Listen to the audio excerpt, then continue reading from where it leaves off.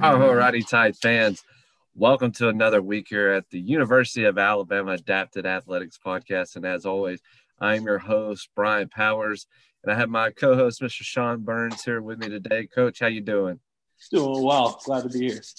Hey, I'm glad to have you here. Man, how did you, first and foremost, everybody that's listening up, you all had a great Thanksgiving. Coach, did you have a great Thanksgiving? I did. I had a good Thanksgiving, man. I enjoyed the post-Thanksgiving. Got to go to the Iron Bowl, stuff like that. So had a good time. Yeah, you got to go to the Iron Bowl, and, I mean, obviously that ended pretty well. And, Alabama is going to remain obviously they're going to remain as the number one team in the country this week. Hey, do you know who else is number one? Who else is number one, Mr. Powers? Number one is RGK, and every chair that they make is unique to suit the requirements and individuality of each of their users. They have the highest quality materials and offer the lightest chairs on the market. Their team of mobility advisors can take you through the assessment process to create your perfect chair. And we are excited to have RGK hosting our podcast this week. So thank them for doing that. But yeah, so let's get down to it. So this is really our first week of, no events going on with us. There's obviously some events going on around campus. I say around campus, I guess more in Asheville, North Carolina, as the Tide is competing over in the Maui Invitational. They struggled a little bit in game one Monday night, but they play UNLV tonight as we are recording on Tuesday night. So I hope that they get things rolling and get things back together and get it on track. I was really excited when we had Nate Oates on one of our previous podcasts, and I know that just based off our conversations with him talking a little bit about, there were some days I couldn't tell if we were really good on defense and really bad on offense, or really bad on offense and really good on defense. So I know that he's going to get them turned around and ready to go. But yeah, so Coach, we have a pretty cool guest on this week. We have the Divisional President for the National Wheelchair Basketball Association Intercollegiate Division, Doug Jones. Doug Jones is, he, like I said, he is the Divisional President for the NCAA. He has had a pretty remarkable career. I'm sitting here looking at his resume. That is something else. And then also, one of the cool things, talking with our athletic director, Dr. Harden, did you know that he actually got Dr. Harden into wheelchair basketball? Oh, really? No, I actually did not know that. I know that. So I was talking with Dr. Harden. He said that he was at the University of Florida. It was his first job, and he said that he was there late at night, and he had already been working like kind of in adapted athletics, like that was already his career field, and that he heard the team going by late at night out of one of his office because he had worked in one of the arenas, and he said he went in there, met the team, met him, and that following week he was helping coaching. So he said that's where he got his start. So pretty cool there. Cool ties to the university, obviously, with our athletic director. So really excited about that interview. Yeah, Coach. So, we discussed a little bit with Coach Ford, I know, but is what you're going to be doing this break and and moving into the spring going to be, really anything different than what you've done in the past? The only real difference is it's 2 weeks longer. So normally we would come back from Thanksgiving, we'd have a week of practice and maybe a couple games that weekend, going into dead week. This year, with, university rules and, all the students staying home, we will just be doing film this week, like I said before. And then, some academic meetings. And then for the most part, like it's the same. The guys have their workout places set up home, so they can, some people will be able to shoot in a gym, some people won't, just depends on state regulations and things like that, but everybody will be able to work out.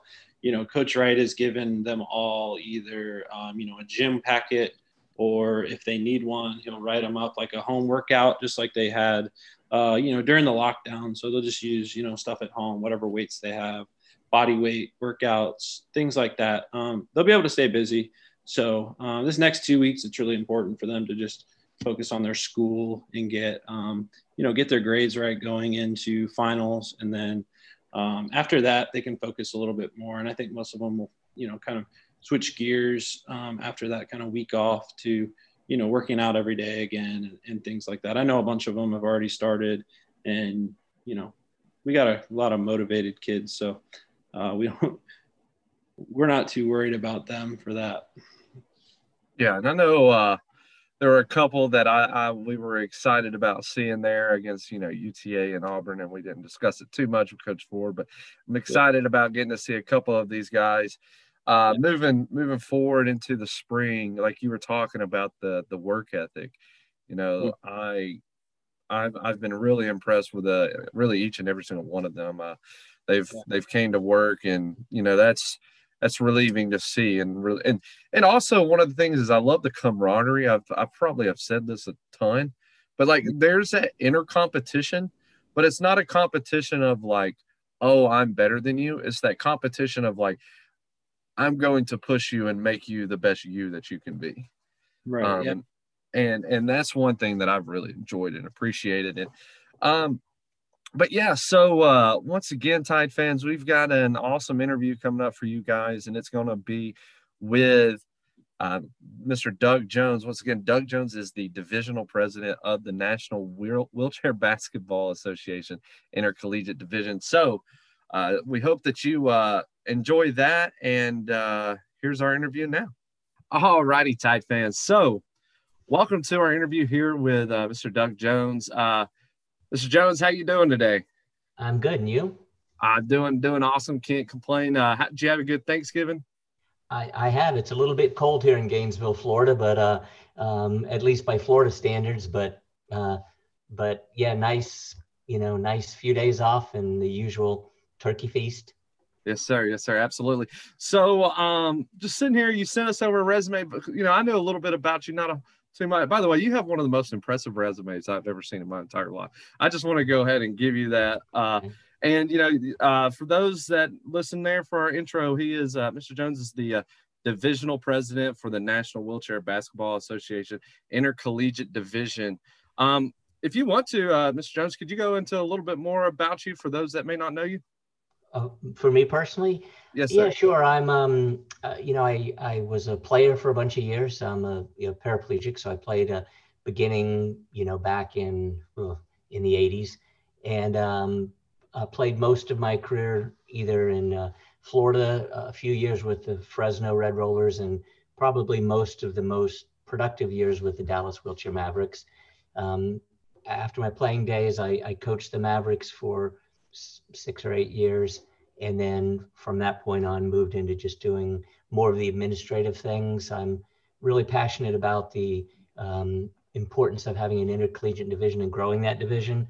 So the opportunity to transition from playing and coaching into something that helps build better opportunities for persons with disabilities was very appealing to me. And I've been doing that. This is my last year doing that, but I think it's maybe been 8 or 10 years. Awesome. Yes, sir. And you mentioned, you talked a little bit there about your playing and coaching days, and you have 9 national championships under your belt as a player and coach, as well as, 2 World Club Championships. What was it like having that success on the court and collegiately and kind of like internationally as well? Yeah. Well, I always tell young players when they have the good fortune of being on good teams as young players, to not take that for granted. A lot of times when things are going well, you feel like you're going to get on a really good run and always have these opportunities. And, and the reality is, it's hard to sustain success. Building it as a team is challenging enough, but sustaining it year in and year out is something that to me is most impressive. And that's why, when I watch able-bodied sports, I'm impressed. Even as a University of Florida graduate, I'm impressed with Nick Saban and what's been able to happen at the University of Alabama, and for the years that the New England Patriots have been dominant. So I think the key to it is finding something that keeps you energized and motivated, so that you don't get complacent. I mean, there's always going to be somebody who is, who you're what they aspire to beating. And if they have a level of motivation that's greater than yours, then they're going to close the gap progressively until they do beat you. Yeah, no, I that's the first thing I saw, because I see here like it almost is like consecutive years seemingly, and I'm just sitting there, and to me, like you've talked a little bit about the Nick Saban factor, and like the Patriots. Mm-hmm. That to me is like the most impressive thing anybody can do. And I didn't play collegiately or anything like that, any sort of sports, and I was just simply a manager my first year here, and to see what it takes at Alabama, to see what it takes as as for the athletes and everything that they put into it, whether it be in the classroom, on the court, weight room, whatever it is, everything that it takes to get just to the national championship game. It's impressive when people are able to sustain that. So it's incredible what you did with your playing career as well as with your coaching career. And we had I don't know if you listened to our podcast with Nate Oates, who is one of the coaches here on campus at Alabama. One of the things that I really enjoyed listening to him was talking about those who have made an impact on his career and things like, who would you say that has kind of been say somebody or that those people that have helped you and made that impact for you on your career? Well, that's a great question. Personally, I usually focus on the people who I've actually known well and worked with and the impact that they've had. I mean, I think we all have people who we might admire, whether it's a Bill Russell or a Michael Jordan, who inspires us in some way. But for me, the people that really have the biggest impact are the people who personally. Right. I think early on for me, when I first began playing wheelchair basketball, there were some guys that were older than me. They were Vietnam veterans. Bill Richardson, John Johnston were guys who had a passion for the game and were people that, despite having a disability, the disability wasn't the most defining feature of who they were. The most defining feature was that they were competitive personalities. So they were role models for me, not only in terms of playing basketball, but also in terms of how to approach, being a person with a disability, in I'll say today's world, but back then, this was before ADA even, so it was a different dynamic even then. So those guys were important role models to me.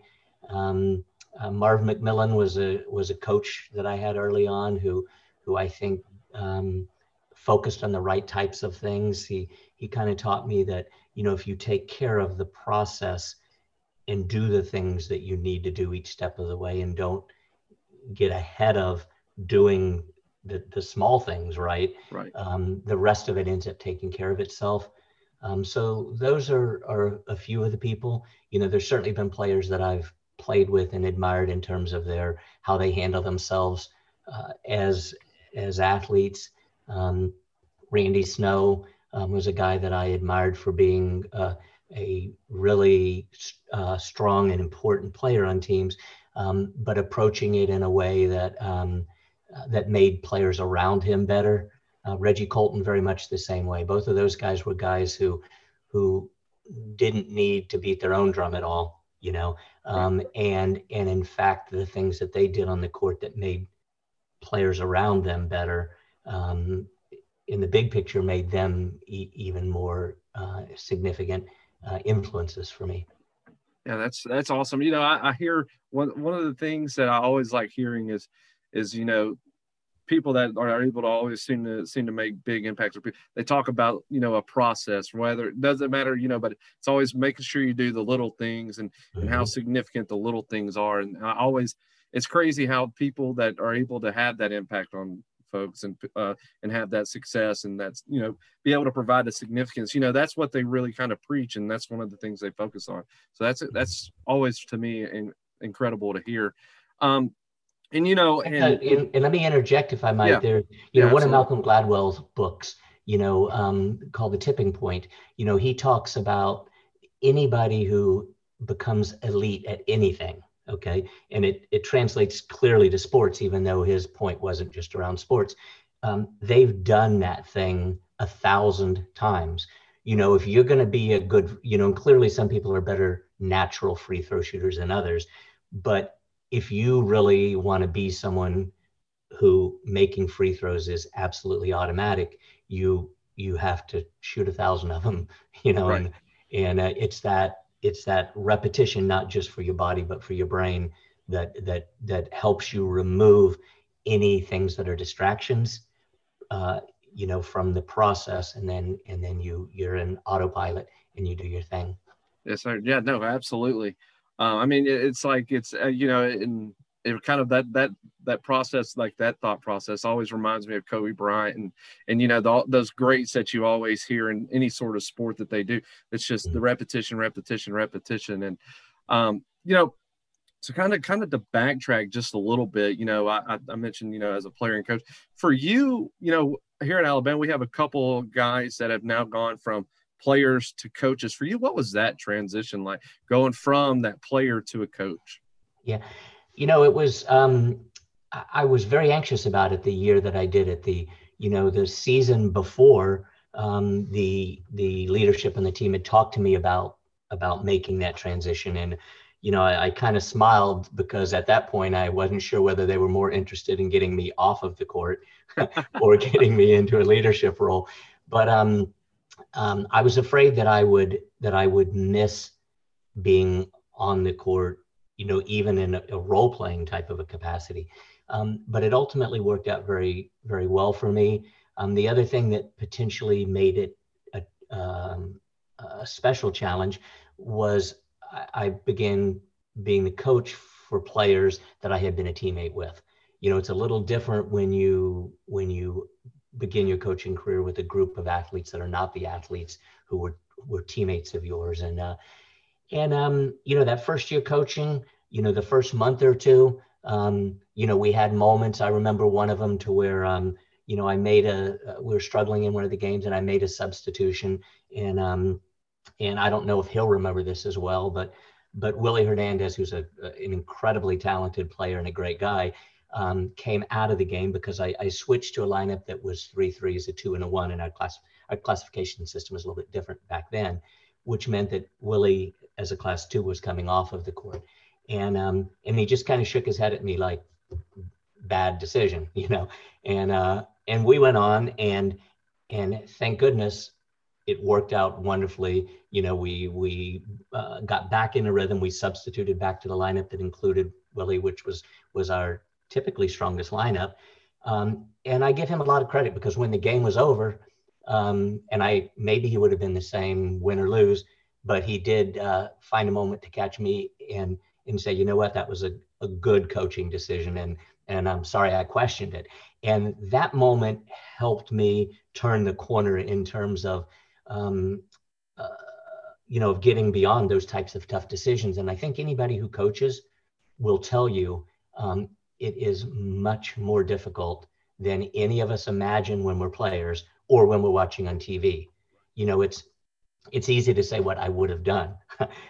Right. Hindsight's 2020. And also beyond that, there's all of the dynamics that go into coaching a team. You're not always coaching for that minute in the game in terms of, or even for that game. A lot of times you're coaching to build, a better team, for what's going to happen down the road. So balancing all of that, factoring in how certain players are motivated compared to how other players are motivated.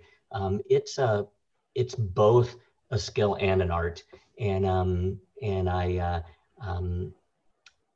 I do appreciate more the coaches in my past once I became a coach than I probably did when I was a player. No, absolutely. No, you're right. And you've now continued the success here with, like I had previously said, you're the divisional president for the Intercollegiate Division. What was that change like, going from now you're not necessarily on the court as much, obviously, as a player. Now you're the president of the whole division. What has that been like for you? Again, I think I've been really blessed throughout my career to have had some success and to have made transitions at the right point in time. Right. I had been away from the game for a couple years when I got a call from the person that was the commissioner of the, or not the commissioner, the executive director of the NWBA, back in, I guess it was 2012 probably, and asking me, about taking on that role. And I had gotten a voicemail and I missed the call. And so I went home and I told my wife, I said, I have a call from Randy Schubert at the NWBA, and, I don't know what he's calling me about, but, I'm pretty sure that I'm not going to be interested because, I'm very comfortable with my life. I'm very comfortable with my legacy. I like the time that I've been able to spend with, with my kids and family. But I had no idea what he was calling about. So the next day when I spoke to him and he described the opportunity and the division, it actually appealed immediately to me. And basically we had and have had a very good intercollegiate division in terms of talented players and some programs doing great things. But the challenge at that point was that we needed to grow the division, and the division was led then and still to some great degree is led by a council of all of the coaches.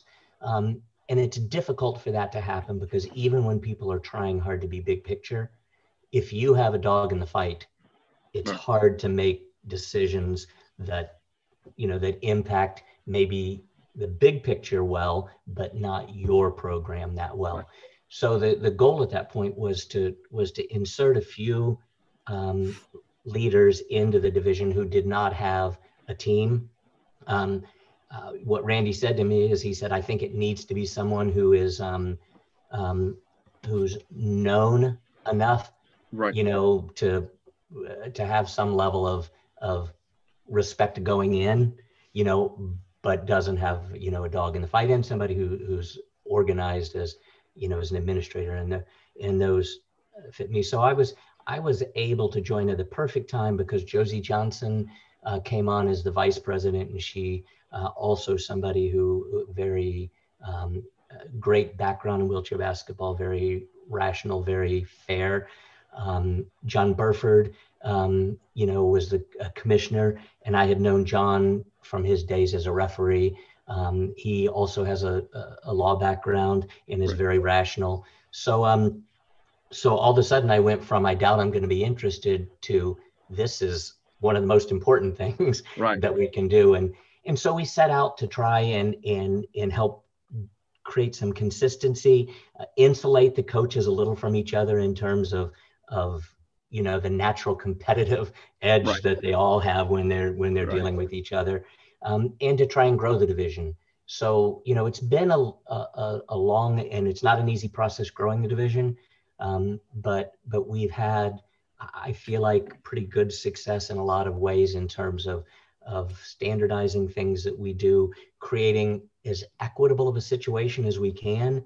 When you look at the differences between the schools, we have everything from, from schools that are tier one research institutions, like Alabama, like the University of Illinois, to other excellent schools, but are from smaller, types of arrangements, Edinburgh, Southwest Minnesota State, very different types of institutions. And add in the dynamic that some of the teams reside administratively within athletics at their institution. Others reside within campus rec sports, and others reside within the Disability Resource Center. So there's a lot of moving parts, and the overall goal of creating an equitable, competitive circumstance is a challenge, and one that I think we've done pretty well at. Yes, sir. No, absolutely. I mean, I think you see that, like I said, so I've been with the Alabama program now for 3 years. And I mean, year one, we had, I think it was our national championship year. here recently. But then you have, Whitewater always competing. You have UTA always competing. The men's, and you have Illinois always. I mean, you have all these schools always competing. So I completely agree with what you're saying about how it's a competitive, even like you were talking about the different circumstances. It's still, everybody is still always competitive, and that's awesome to see all around. And you talked a little bit about actually one of these next few questions that I had.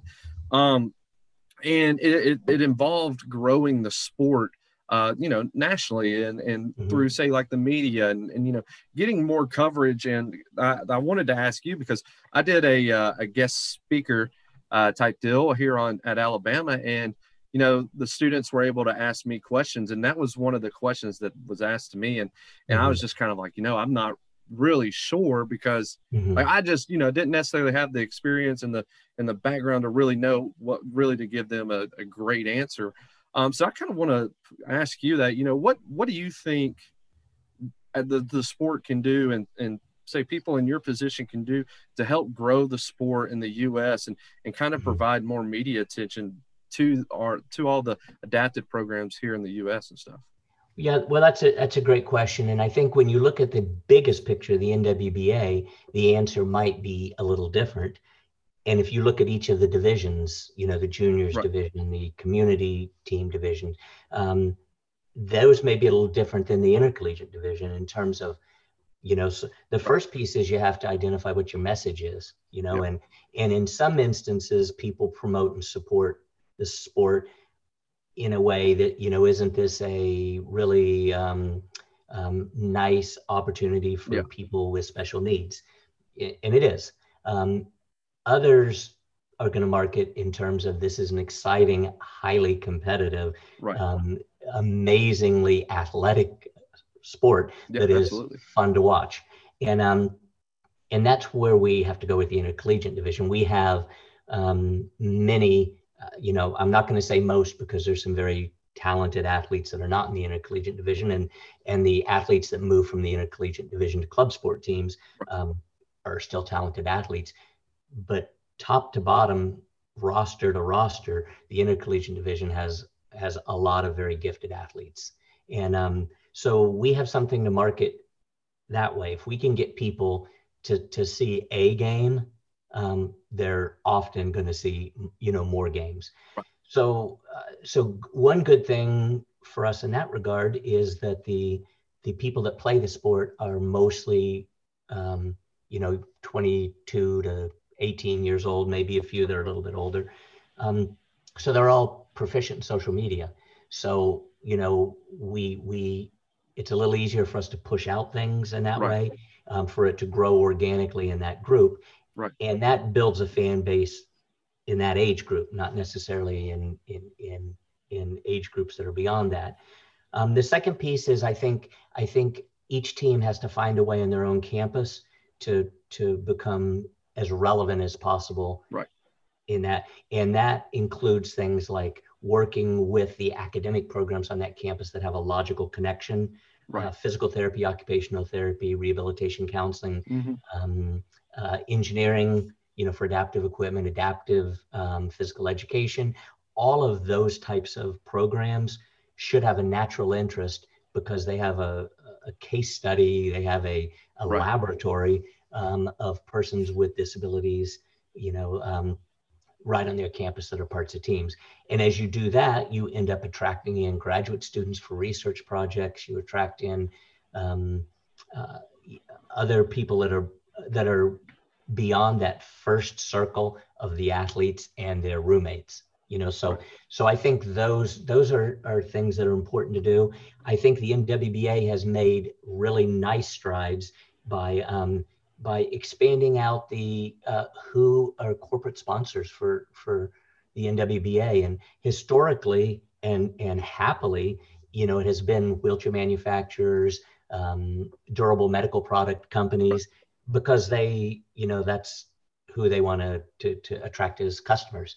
And that's wonderful. But now you see, Toyota is a major sponsor for the NWBA. In Molten basketballs,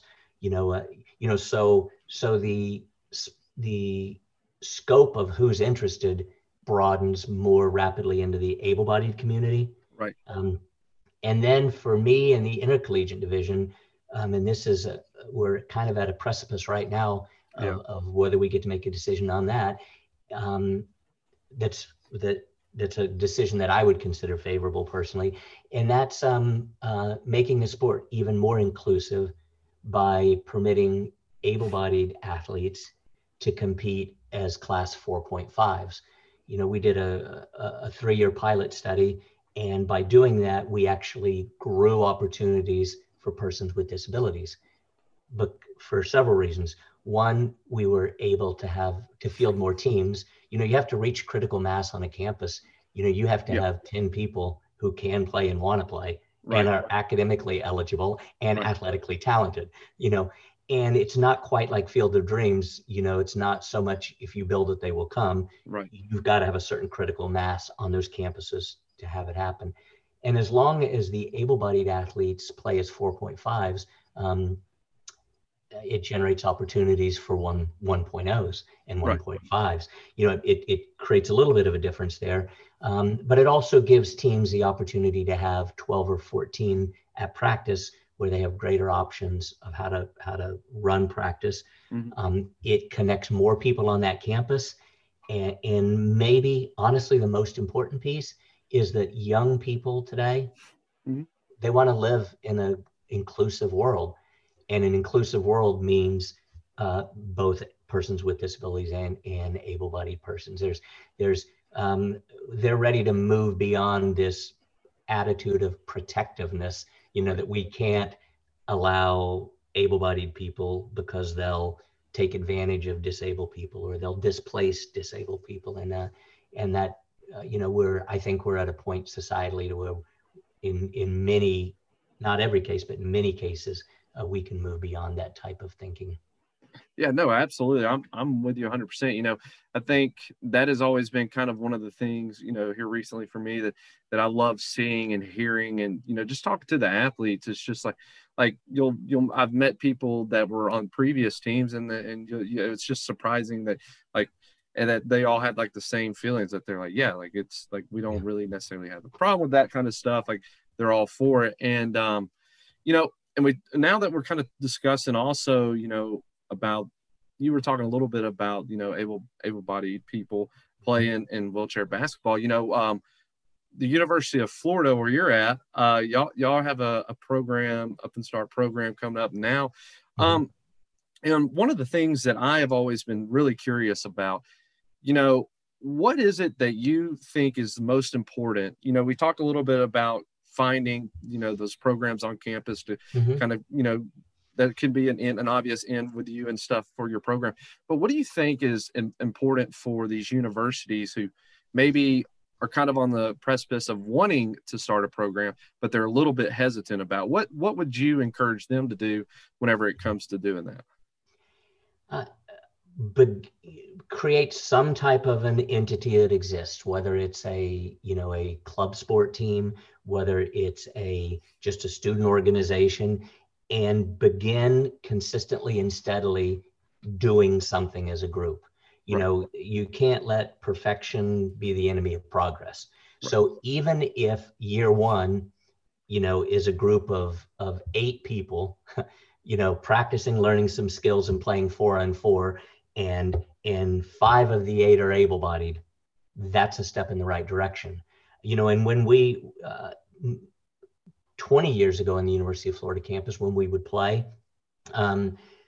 we had 6 or 7 persons with disabilities and a team, but practice was impossible. So we incorporated able-bodied University of Florida football athletes back then, even including Emmett Smith is a well-recognized name. He played wheelchair basketball with us. You know, Alex Brown, who played for the Bears, a lot of those guys, because they're athletic and competitive. They came out, you know, it took them a little while, but a month or 2 in, they're talking trash and you know, roughing people up. So so now with this more recent iteration of the University of Florida's team, it's still a majority this year of able-bodied persons, but you have to have a regular opportunity in order to attract, people both to campus and to practice. It has to be happening every Tuesday and Thursday or whatever it is, so that it can gain that type of momentum. Then secondarily, make those connections again to the academic units that can provide some support. Right. Make inroads and build relationships with whoever it is that controls your facilities, whether it's campus recreation or the athletic association. Find ways for the activity to be both non-threatening in terms of, to people. Sometimes people are concerned that if they, you're going to take gym time away from other people, or that you're going to begin asking for large sums of money that they don't have, so, Right. You need to have a plan and be steadily persistent, a step at a time, but do it in a way that is as collegial as is possible. You really need to get as many people under the tent as you can that are allies, and anybody who is in opposition to it, really trying to understand what it is they oppose about it, right. And then try and address that rationally and convert them to supporters, and understand that it will take some period of time, to get to a point of fielding a legal team, and then another several years to be legitimately competing for championships. Yes, sir. Absolutely. And, speaking of championships, I got one last question for you here. What are your expectations, moving forward with the spring season and, the national championship tournament? Yeah, that's a great question, and it's, it's a question that everybody is asking in the able-bodied and in the disability sport world. Right. We've watched carefully what the able-bodied athletes have done in the fall, in the sports that have competed, football as an example. I think one thing we've learned from that is that, and I want to measure my words because I know this is sometimes a highly politicized type of a yes, topic. I think we've found that athletes being a part of an organized program to where what they do is managed a little and there's regular testing that's happening, are in fact not at any greater danger than the athletes who are not competing. In fact, I would venture a guess that if we look at the incidences of positive tests, they're probably lower among homogenous groups of athletes than among the student body in general. And I know that there's more to it than that because it affects coaches, officials, whether you have fans in the stands and so forth. But as a starting point, I think that's an important piece to understand. Secondarily, I look at the data every day, and in the United States of America, there are 100 million people who are 25 years old or younger. There's 330 million Americans, 100 million of them 25 or under. As of November 18th, the number of COVID-related fatalities, not cases, of course, but fatalities in that age group was 501. So the likelihood of a COVID-related death in an athletic population of people 25 and younger is a pretty long shot, a very, very long shot. Now, I do understand as well that there's ramifications beyond that group. Again, coaches, fans, and getting a virus, even if it doesn't kill you, is not a good thing. But I think that perspective, coupled with the benefits of needing to return to some level of normalcy and venturing out and being active because of the other health-related implications, are important considerations. So that drives us to creating as safe of an environment as we can within the context of resuming play. And so that's what we've tried to do. And we've just published a Intercollegiate Division shared commitment to COVID safety document. And that document, everybody provided input on. We made 5 drafts till we got to the point where we are now. We were blessed to have support from Dr. Robinson there at the University of Alabama, and medical, the trainers at Auburn University, in addition to input from the medical staffs at a number of the other colleges and universities. So our document created a baseline. It says everybody collectively will agree to these about 20 things, on testing, on distancing players, on masking, all of those types of things. We acknowledged also, though, that there could be additional restrictions. If we play, like our national tournament's going to be at the University of Wichita, or Wichita State University, I'm sorry. And they may have additional requirements.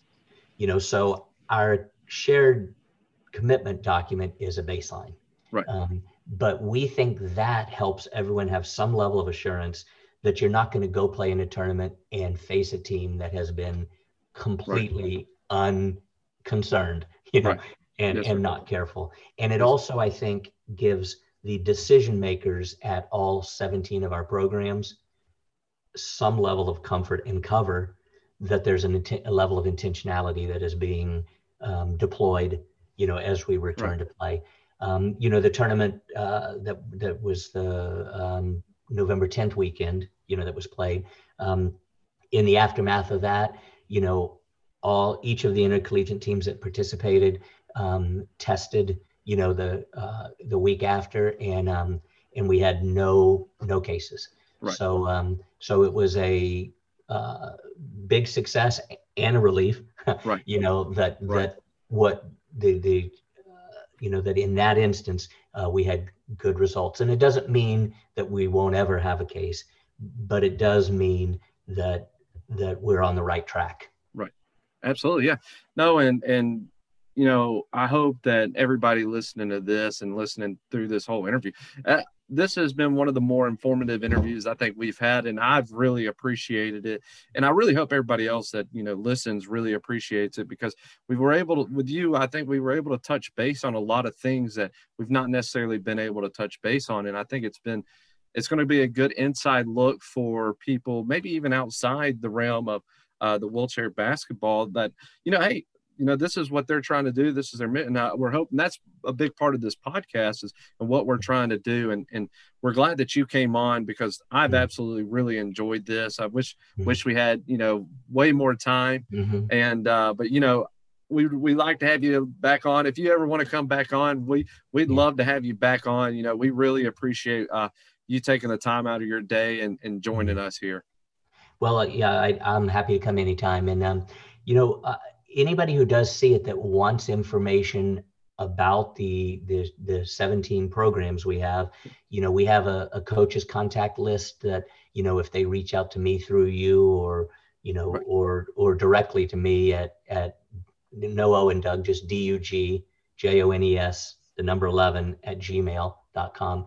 I'll send them that so they can contact local teams. If they have an interest in launching a team, we probably have 6 or 8 that are on the verge of launching. If they're interested in our shared commitment document, happy to share that as well. So thanks for having me, and I'll look forward to doing it again when we have an opportunity. Absolutely. Yes, sir. Thank you for joining in. My pleasure. All right. Have a good one. You too. All right, Tide fans. Once again, we really hope you enjoyed that interview there with Division I Intercollegiate President Doug Jones. It was awesome to have Mr. Jones come on and do a podcast with us here. We're looking forward to getting to have him back on. I know I talked to him a little bit there about coming back on around the time for the national championship tournament. So hopefully we're able to bring him on around then. Hopefully everything is staying on course. He did say that they have kind of come out with some information to be viewed and that people can kind of look at if they're curious as to how we're going to be moving forward with the tournament in the sense of the COVID situation. So that was awesome to hear. And I think the entire interview, at least in my opinion, was absolutely awesome. I think it was incredibly informative. I think Mr. Jones, from his playing career to his coaching career to now as a more administrative role in the collegiate division, you know, I think it's incredible as to what he has done for the sport and what he continues to do in that mission of, you know, really trying to continue to grow the sport. I think it was awesome that he kind of gave a little bit of a inside look of how they want each, you know, collegiate school to grow the sport themselves, and even kind of breaking it down to, you know, there are other divisions, so how they can help potentially grow the sport as well. So it was really cool to get to hear that side of everything from him. Once again, Tide fans, we just really hope that you enjoyed this. I know I've enjoyed it, and this podcast has been absolutely awesome for me, and we hope that you have enjoyed the podcast as well. I believe, based off our conversations here, I think we're going to have 1 or 2 more podcasts here coming up before Christmas, and then we're going to take a 2-week break, about a 1 to 2 week break, and then we're going to come back the first week in January as of right now. Obviously, for our final one here in the next 2 weeks, we'll let you all know, so that way you can kind of prepare to be really disappointed about not getting to have a podcast for a couple weeks. I know that's going to be tough for you guys, but you know, we really appreciate you all continuing to tune in. We appreciate your support. We're incredibly excited and happy about, one, how this fall ended, that we were able to do 8 home events, and then that we're moving forward in a positive direction in the spring. We hope that you are all able to tune in moving forward on our live stream for our events coming up in the spring. And once again, thank you all for continuing to listen to our podcast. Thank you, and roll Tide.